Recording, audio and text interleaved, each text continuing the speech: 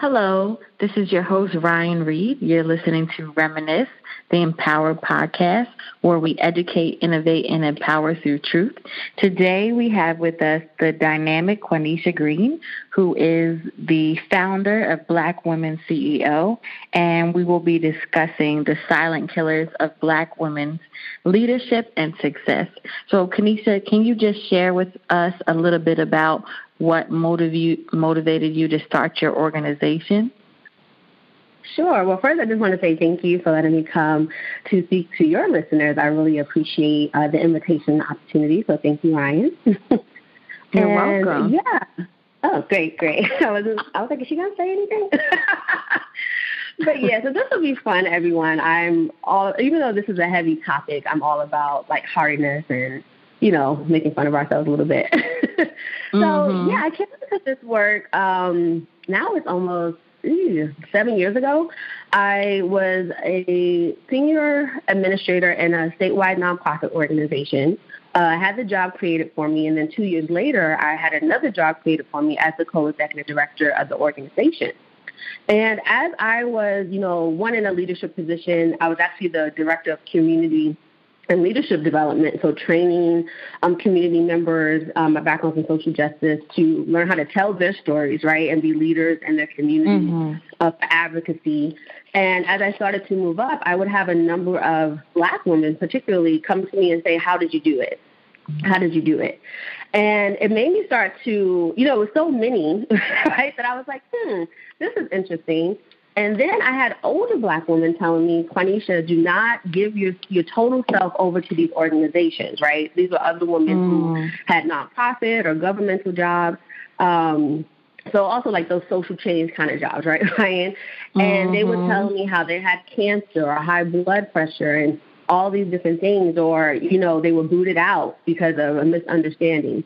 And they were like, go start your own ish. I won't curse on your podcast. That's how they basically said it. Like, go start your own thing. Be in control. Right? Be in control. And so because these unique experiences were happening, I was like, you know what? I want to study this. So at the time, I was doing a master's in social work in macro, so community policy, community practice policy and advocacy, and also doing a certificate in organizational behavior and leadership at Bryn Mawr College, right, the Graduate School of Social Work and Social Research. And so I started to examine, and it also became my master thesis, like what are the unique experiences of Black women when it comes to leadership in our education, right? And I found that there were so many things that influenced that, right? And so I just kind of decided, like, I'm going to focus on the Black lady. And helping women, I was examining my life to see what works for me. And I know we'll talk about some of that. And then also just seeing, aside from the research, what were some of the actual experiences that Black women were having, right? And so when I talk about Black women too, Ryan, I'm not talking about us as a monolith, right? We're not a monolith. We are a highly diverse group, right. Even in that. And also, I'm not just talking about African-American women either, right? Because I've worked with women in the UK, different countries of Africa, who also have resonated with what I talk about as I founded Black Women CEO. And I also want to acknowledge that there are macro issues, right? There's bias, racism, sexism, that influence this. But today when we talk about the silent killers, I'm actually talking about the inner things that we internalize that can also, which sometimes is rooted in that social experience, right? The cultural experience, the familial experience, the historical experiences, and our own lived experiences, right? But then it's how we internalize it, how we develop our sense of self, which sometimes can be unhealthy because of these messages that we got in the micro, right, in society, and then how we started to form this idea of who we are. So by having those experiences in my work environment, starting to do the research, and then starting to pilot my work with actually, doing coaching. I'm also a certified master in corporate life coach, so doing coaching with Black women around their leadership, and then moving into entrepreneurship because I had Black women who were leaders saying, hey, can you do the same work with me? I have all these barriers coming up and I'm not implementing, right? It was many women who were in the same mastermind I was in. I was in a business mastermind. And so I started to tweak my work to focus on entrepreneurs, right? And I'll talk about the modality of the work that we do because it influences the barriers. And so that's how Black Women CEO was born. It actually started as the Black Women Rise movement. So really using the digital space to give Black women the coaching and mentorship that's often missing for us. That also plays a crucial factor in us moving up, right, in careers. And then it was like, how do we provide that to entrepreneurs, right? There's that same mentorship gap, skill gap, but then also this idea of how are we tending to this sense of self so that you actually feel confident, right? You have this belief that you can actually go out there, start a profitable business, own your expertise. So that's what we do at Black Women CEO. It really has become a global hub where we provide culturally relevant training and business coaching for highly educated and talented Black women who are ready to get known and paid well for their expertise. Mm-hmm. That's some powerful work, and thank you for your dedication over the past 7 years to make sure that you're creating these communities where people of color, women of color can get the emotional support that they need as well as the practical skills to rise in whatever industry they choose. So what are a few of the silent killers that you personally have encountered in your career, and how did you cope with those? Yeah, so I definitely have experienced all the silent killers that I'm going to talk about, but that I actually found were also common barriers. So once again, this is influenced by research, and then also you can say the qualitative experiences I found serving thousands of Black women through our paid as well as our free programs over the last, 5 years that I've been, first piloting and then coming into this as a full-time business owner. And so one of the first barriers, and I don't know if you've had this experience, but claiming your expertise, actually saying I'm an expert, right? So for the listeners, how would you finish a sentence, I'm an expert in? Right? Now, when I've done this activity, and I've done this with folks who are doctors, like having MDs, right, as well as doctoral MDs, the PhDs, lawyers, women who are making six figures in their job, people who have been in business for over 20 years, and they had a hard time completing the sentence. Often issues come up around not wanting to be arrogant, not wanting to brag, right? And just thinking, like, what am I really an expert in? Because often we have this image of what an expert is, and often it's a white male, right, with, like, a gray beard when we think of expertise, and we put these qualifiers on it, like, I have to have 25 years, I have to have written a book, right? And it's really a self-perception, right? So even I was in a program where I started to actually, this issue of expertise came up with the Op-Ed Project. I was doing their Right to Change the World, because their research found that when you think about like op-ed pieces, people who are showing up as expertise on like national media, it's majority men, right? And it's a majority of white men. So women in general, and then people of color are underrepresented. And I was literally sitting around a table with women who were in, Ivy League students, running national organizations, and they couldn't do it either. Right. So I was in that room, and it just made me think, like, what am I expert in? And they drilled it down, and I do this with my clients too, to say, okay, if there was 10 of us in the room, what would you know more than everyone else, right, in the room? And so that's why I started to hone in, particularly on the leadership piece. And I've always been mentoring people. So, we have to start seeing that some of this expert status is a self-perception. Like researchers at Northwestern University found that in general, they did the topic of digital literacy, that men are more likely than women to share their work, be it writing, photos, videos online. But when they control for self-reported digital literacy, the gender gap disappeared, right? So the researchers concluded that the disparity was a result of self-perceived skill levels. So it really, Ryan, is all in our head. Right. Women and Black women, right? Because we talk about Black women, we're thinking ourselves out of public importance. So, like I said, there's bias, of course, right, that can stop us from moving up, and we're underrepresented in corporate and political leadership and even formal leadership positions. But it's also, I find that women often think, I need more. I need to have more credentials, more education, more skills, and it's like, no, you actually have enough. Right. But it's our own perception. So, and one that segues into why our mindset matters. So as you can see, our mindset matters so much to actually moving up and moving into places of leadership and success. And once again, success is self-defined. We all have various definitions of that. But so it's silent because it's our mindset, right? It's so much of our mindset. And I can talk more about that. But yeah, so that's one of the first common barriers is this aspect of claiming expert status. Mm-hmm. That's something that I've also observed when I speak with people about their resumes. I help with resume reviews. And I recently spoke to someone who has a PhD, and she wanted a higher position. But then when I presented her with the roles that she is qualified for, she was like, oh, no, I can't do that because I'm missing this one thing right here. And I was like, yeah, you might not have had that title, but you are definitely someone who has the skill set, and you have communicated this to me previously. So I know that you're definitely qualified for the role. So the mindset that we bring to the table does impact the risk that we take when we're trying to grow in our careers. Yes, definitely. And there's some research that shows that, and I probably won't get the percentages exactly right now, but that men often will apply for a position maybe having like 70% of the qualifications, right? But women, we won't apply unless we have about 100% of the skills and qualifications listed.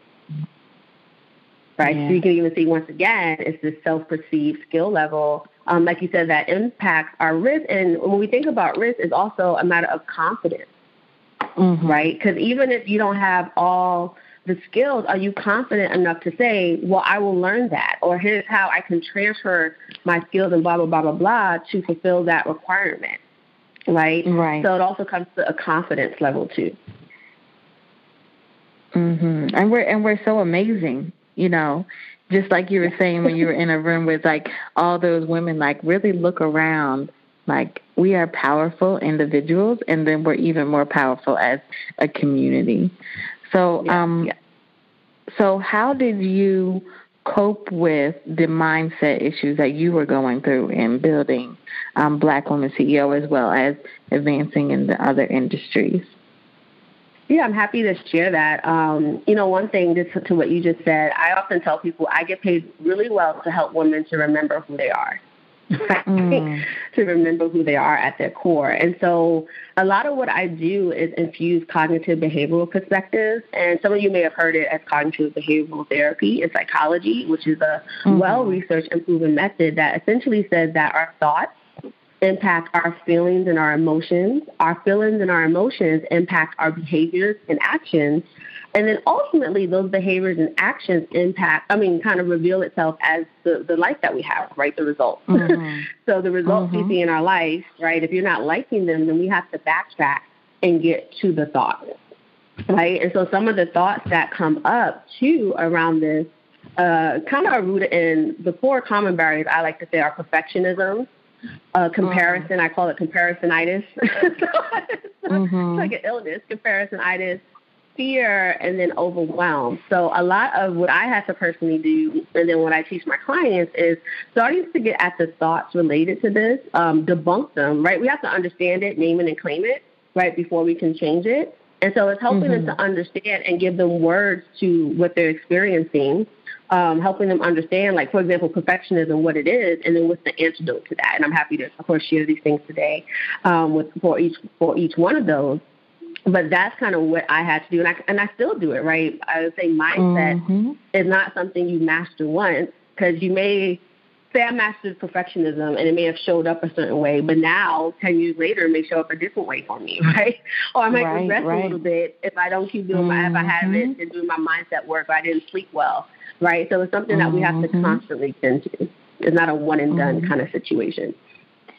Yeah, thank you for definitely bringing that fact up, that it's a process, that it's a consistent journey that you're on, and making sure that you're addressing the insecurities that we have and our overall mindset that we have about the work that we do. Because I think many times in that process, we stop before we get started because of those mindsets that we come with.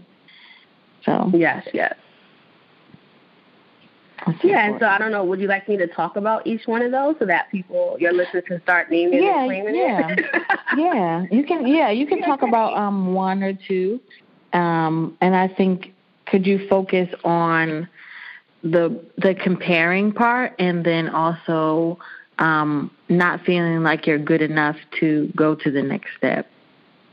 Okay, sure. So the not good enough, perfectionism is one of the best ones to talk about. Then when we think about I call it not good enoughness, that comes up, right? So perfectionism, I essentially say, is a myth, right? It's rooted in this idea, once again, that we're not good enough.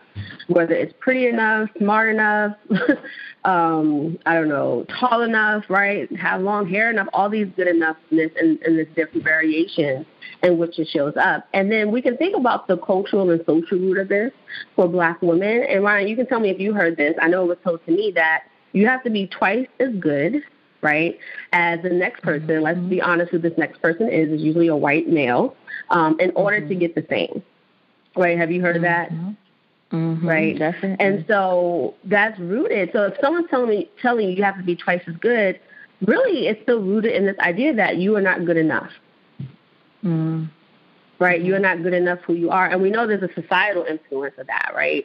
Because society is seeing Black women as less than, right? Inferior. So like we have to be doubly as good just to be seen as a human being, right? And as belonging there. But think about, once again, that internal message is you're not good enough, right? We almost have a constant assault on us. So by being perfect, right, and we're rewarded for that, right, we kind of get stuck in this perfectionism that we have to be perfect to succeed or to have a business, right, or to get to that next level. And I love this quote by Maya Angelou, because the antidote to perfectionism is actually being okay with being perfectly imperfect and practicing imperfect action, particularly for entrepreneurs, right? Because there's no perfect that you're going to get to have success. A lot of it is trial and error, right? And even with leadership, it's, going for that promotion, seeing what happens, right? Doing the networking that you need to do, seeing what happens. And how you show up in one space may not be how you need to show up in another space, right? So being okay with being perfectly imperfect. And I love this quote by Maya Angelou where she says, "You alone are enough. You have nothing to prove to anybody. You alone are enough. You have nothing to prove to anybody." And so this idea of being perfectly imperfect is sometimes asking yourself, did I do my best? Right? And knowing that our best will change from day to day. Or even asking yourself, is this good enough? Right?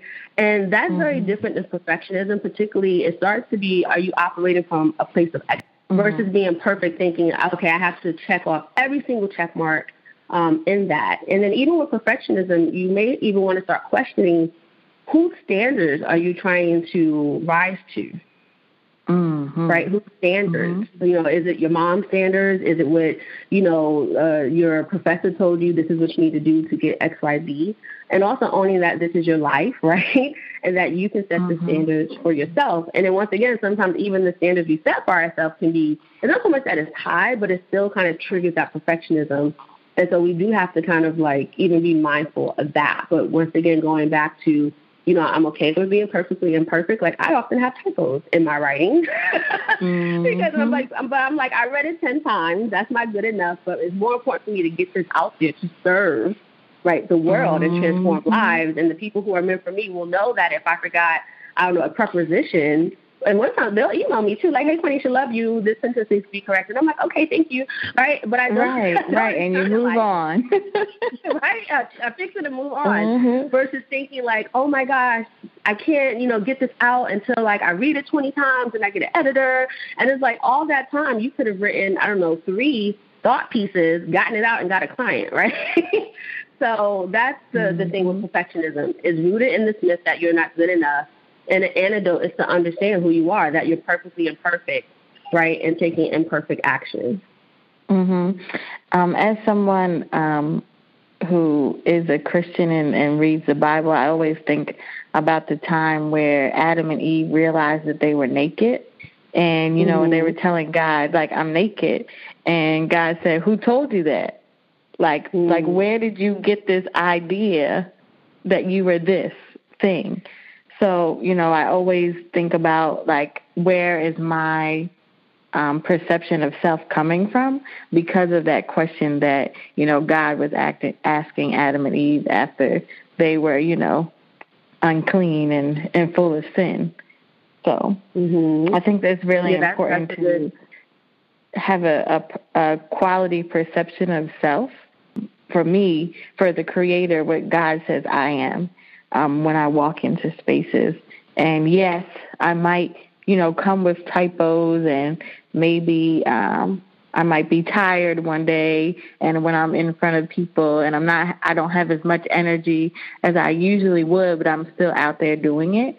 And then also at the same time being okay with canceling things if it doesn't feel good to me, and I might need some extra rest, and not taking that to meaning that I'm less than because of that fact.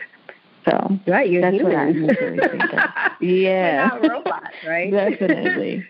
Yeah, and I love you touched on that piece of sense of self, and that's actually a good segue into the comparison or comparisonitis, as I like to say it. The research, and I was doing all this research around Black women, it kind of showed that we could have an unhealthy sense of self. And once again, it's that historical, the cultural, sometimes those familial things, and even our own lived experiences, right, that start to influence that. For example, I had a client who she has a PhD, and she was having a hard time sharing her thought leadership. And then when we kind of got to the root of the thought, it was rooted in this experience that she had where her professor told her she couldn't write. Mind you, this woman had written a book by now, her right. all these things, but she wouldn't write like a 500-word piece because that thought was getting triggered, right? It was almost a traumatic experience, you could say, right? Was getting triggered, and we had to work through that and, almost heal a part of her identity, right, her sense of self, so that she could start to get out there. Now this is a woman who now is 13 months into starting her business, and she has attracted multiple 5K, 25K contracts for that same thought leadership, right? And so that sense of self is so important. And so the comparison, I say it's the death of creativity, right? We are, once again, it's like that perfectionism too. We're looking to this other standard, right, and comparing ourselves against it. And it can show up in different ways because, one, you start thinking, once again, I'm not good enough. Or you might think, who am I, right? Who am I to talk about wellness? Who am I to talk about entrepreneurship? Who am I to apply to be this keynote, right? Or who am I to stand on the stage? Right. And it's like, well, why not you? That's why I say. Right. But as you can see, that's still rooted in an identity issue. And so for me, the antidote to comparisonitis is actually that standing in your worth, right? Owning your genius and standing powerfully in who you are and remembering who you are. So often I have to remind my clients, it's like, well, tell me about the time you were successful. Tell me about the time you overcame the odds. Tell me about the time when you felt fearful, but you did it anyway, right? And they start to remember these experiences that have influenced their success that they've had to that point, right? And also remembering their successes, and then it helps them to have that confidence, or you could say tap into that confidence that allows them to do, in my case, on their business-related tasks, but this still works for leadership, right? Because when I started out, like I said, it was Black Women Leadership. I had a client who was the executive director of a statewide organization, and she wanted to really get clear on her purpose, and it came to that she wanted to be a pastor, right? But she started to have this fear and hesitancy, once again, in applying to theological schools. And then, long story short, she ultimately went on to Princeton. She graduated last year, but we had to work through so much of that sense of self, right, and the confidence. And once again, these are women who you may be looking at from the outside saying, like, oh, she has to have a good, look, she's an executive director of a statewide organization.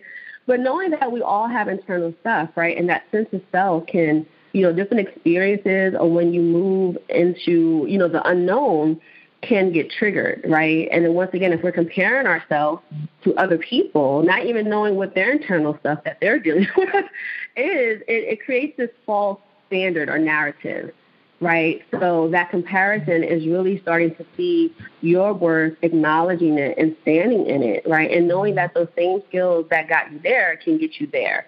And also understanding that it's your journey, right? Ryan, your journey is going to look way different from my journey.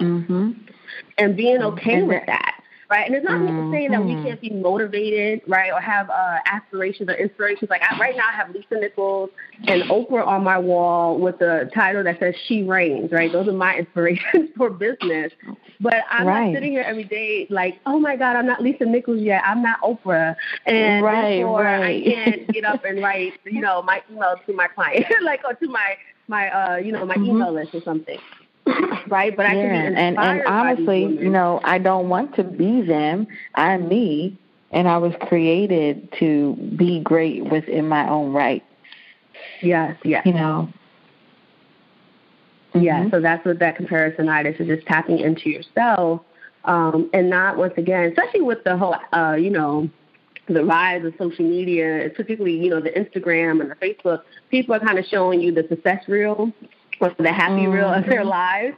And it's like, well, I want to go to the Caribbean, or why am I not traveling to Greece? And it's like, okay, well, that's nice. But this person probably didn't also tell you that maybe they're suffering from depression, and 4 days out of the week, they're crying themselves to sleep. But this one time they went to Greece, right? You're now putting this person on a pedestal, right? And not saying everybody's lives are unhappy, but, we all have aspects of unhappiness, or maybe areas where we're like, hey, that's a weakness I want to develop. But nobody's necessarily putting that on social media, right? So we're once again comparing ourselves to these false narratives, right, of other people's lives. And that also can impact in your creativity, right, how you show up and how you do the work that you're meant to do. And a lot of part of the work that I do is also making sure that we're building community around supporting one another. So I had an opportunity to speak with a senior in high school named Kara, and she has an aspiration to open her own business related to the cosmetology industry one day. And she mentioned to me that Black women are treated differently when it comes to applying and obtaining bank loans for business ventures. And she wanted to know, why are Black women not taken seriously, and how can we overcome this, specifically related to how we get funding for our ventures? Yeah, I'm happy to speak to that. There is a disparity. She's absolutely right, in funding for Black women-owned businesses. And this is also disparity just for women-owned businesses in general, right? And some of that, once again, is rooted in bias, racism, sexism. There's some research on venture capital, and even venture capitalists, and how they will ask women different questions than men. Right. So that's definitely there. And then for Black women, once again, there's all this historical part of the, racism, all these other things. And also you can think about numbers. How many of us are actually applying for those opportunities? Right. Once again, rooted in this self-perception, because there's even research that shows that I think it was Walker's Legacy that did some research that, some of this aspect of funding was exacerbated by, one, a lack of information, these misconceptions about the funding process, that is lengthy, that is about having the right seat at the table, right? So once again, that goes to some of these belief systems that's stopping people from even applying, right, or pursuing funding. Those are some of the influences right there. So some of the internal, but as well as the external things that impact Black women getting funding. But the other solution to this is that there's lots of avenues of non-traditional funding. So, one of the key recommendations I make for African women in business is to seek non-traditional funding sources, such as crowdfunding, that might provide, more equitable access to debt and equity capital, and actually have a creative financing, we call infographic, that actually shows 7 creative, non-traditional, right, financing strategies that Black women can use, right, thinking outside of the traditional route. And so just to name some, one is, once again, seeking crowdfunding. Another one could be actually starting to save ahead of time. Like Lisa Nichols talks about how she established a dream fund. So even when she was a social service worker, she started to send a certain amount of her paycheck, right, to a bank account that grew over time, right, which that allowed her to have the capital to start her business. It may be evaluating your priorities, right? Are you spending a lot of money on getting your hair done and, taking these trips? Could that money be redirected to starting your business? Piloting your work and getting paid to create, right? There's other ways to have people buy into your work before you even create it, which you can use to fund it. right? And then once again, crowdfunding, right? There's also some of the studies show that African-American women lack a diverse network, right, to necessarily maximize the approach of crowdfunding. So it may be putting yourself in environments where you actually have a wider network and a diverse network so that you can consider avenues like crowdfunding. Also, there's agencies that also help smaller businesses pursue funding. And so some of that is also knowing the qualifications. Like many of them want you to have over a 640 credit score. Some of them want you to have revenue at least 3,200 or more coming in before they can extend you a line of credit and funding. So there are a lot of opportunities, right? And for some businesses, you're not going to even want to start out necessarily with a venture capital.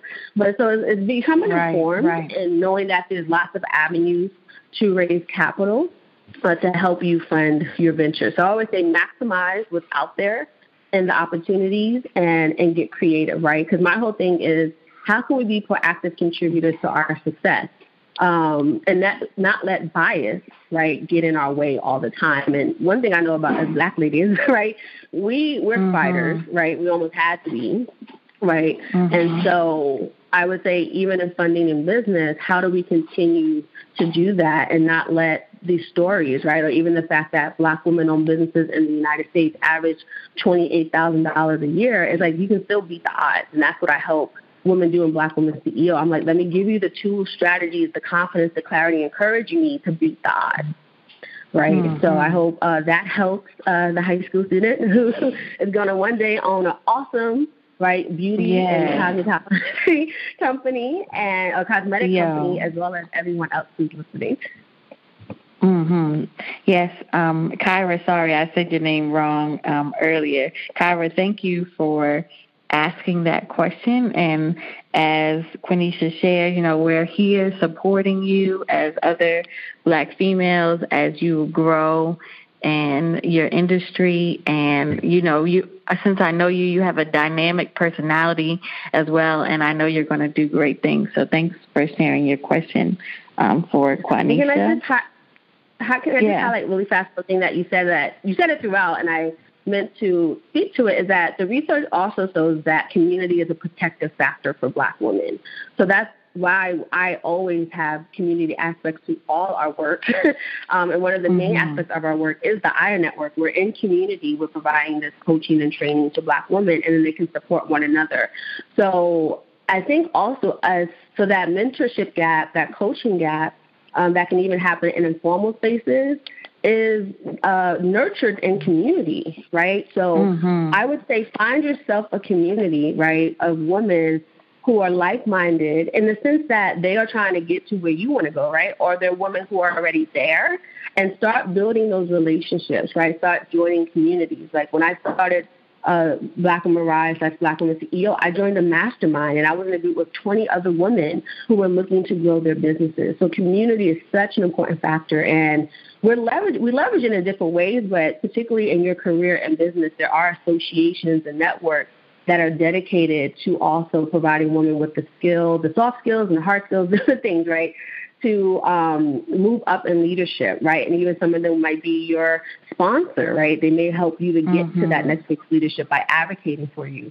So, we really have to start to leverage our network, build our network, and place ourselves in places that are going to help us to get where we want to go. All right. Quenisha, thank you for sharing such great content with us and helping us change our mindsets moving forward within our industry. And then for the last question is related to the idea of community and collaboration. So how can we as women collaborate in a more effective manner in order to support one another within our entrepreneurial journeys? And if you could just list 1 to 2 ways that we can do that. Sure, I'm happy to discuss that. One key way, I know you just said, how can you collaborate, is to prioritize collaboration. Often, whether in the workplace or in entrepreneurship, we often see other women as competition, right, or businesses. So, if there's someone in your office, you may be, we're both going for that position. So, we can maybe collaborate or help one another, right? Or businesses, like if Ryan and I were in the same industry, I might see you as my competition. So I'm not going to even try to reach out to you or collaborate. So it is moving from that shift of even seeing people as competition to collaboration. And one way to understand this, and this is more of like a paradigm shift, is to understand that what is meant for you is meant for you, right? Mm-hmm. Whether it's clients or opportunities, and that there will be people attracted to Ryan because of how you show up, how you talk about things, even if it's the same topic. And there will be people and opportunities, right, who will resonate with me because of how I show up, my worldview, and how I talk about the topic. So, one, we shouldn't be afraid. And do it, to me, I always say, do it on a bigger scale. Often we may give, if you and I went to the coffee shop, I may give you some tips. But if you wrote that down and posted it as a LinkedIn article, right, or on a blog, and you shared it via social media, or you even started an email list, think about the impact that you would be having by sharing your success strategies and your tips that would help someone else. So collaboration doesn't always have to be that direct, one-to-one or in person. It could be, you seeing yourself collaborating with the world, right? Or everyone who you want to serve by sharing your thought leadership. One of the first things I did when I started the Black Women Rise movement was create a guide. It was called the Black Women Rise Leadership Guide, where I shared non-effective leadership resources by and for Black women, because people kept coming to me and asking me, Quanisha, what are your resources? What are you doing? And the first year, 3,000 women downloaded that guide, Ryan. And if I had kept that all to myself, right, I wouldn't have impacted that many women. So, and this goes back to that owning your expertise, standing in it, and then being okay to shine, right? Being okay to shine. So those are the two, I think, most important things, seeing collaboration versus competition, right? And then starting to share what has worked with you with other people, right? So that's another way to serve, right? And then also help to provide mentorship and coaching to folks who can benefit, right, from what you've learned and what you've experienced on your journey. Mm-hmm. And I think it's also important to give other women the credit, because I think that edifies other individuals in their growth process, so then they could be better for themselves and also for the community. So yes, thank that you. Is so important. Thank you so much, Quanisha, for being a guest on Reminisce, the Empower podcast. Your dialogue on the silent killers of Black women's leadership and success have truly been paramount into our growth, because I think it goes back to another Maya Angelou quote, which is, nothing will work unless you do. So your dialogue around us doing the work internally can make us better for the work that we do in the community, which is fantastic. And it's the voice that we need to hear to move forward in the work that we do, when we know that there are definitely many external barriers that we might not always be able to control right away, but we can control the internal struggles that we go through. Thank you. I really appreciate the opportunity and being able to connect with your audience on the topic. And, you're so right. The external things can take a while to change, right? And as a social worker, as someone with social justice, yes, we have to change those macro issues. But just as detrimental, right, can be the internal barriers. That's the silent killers, right, that we face that impact how we advance, right, in our careers as well as in business. So thank you for giving me the opportunity to talk with your audience about this. Thank you. And I just want to end the way that you started when you were talking about Maya Angelou's quote. And for all the listeners, remember that Quanisha reminds us through the words of Maya Angelou that you alone are enough. You have nothing to prove to anybody. You alone are enough. You have nothing to prove to anybody.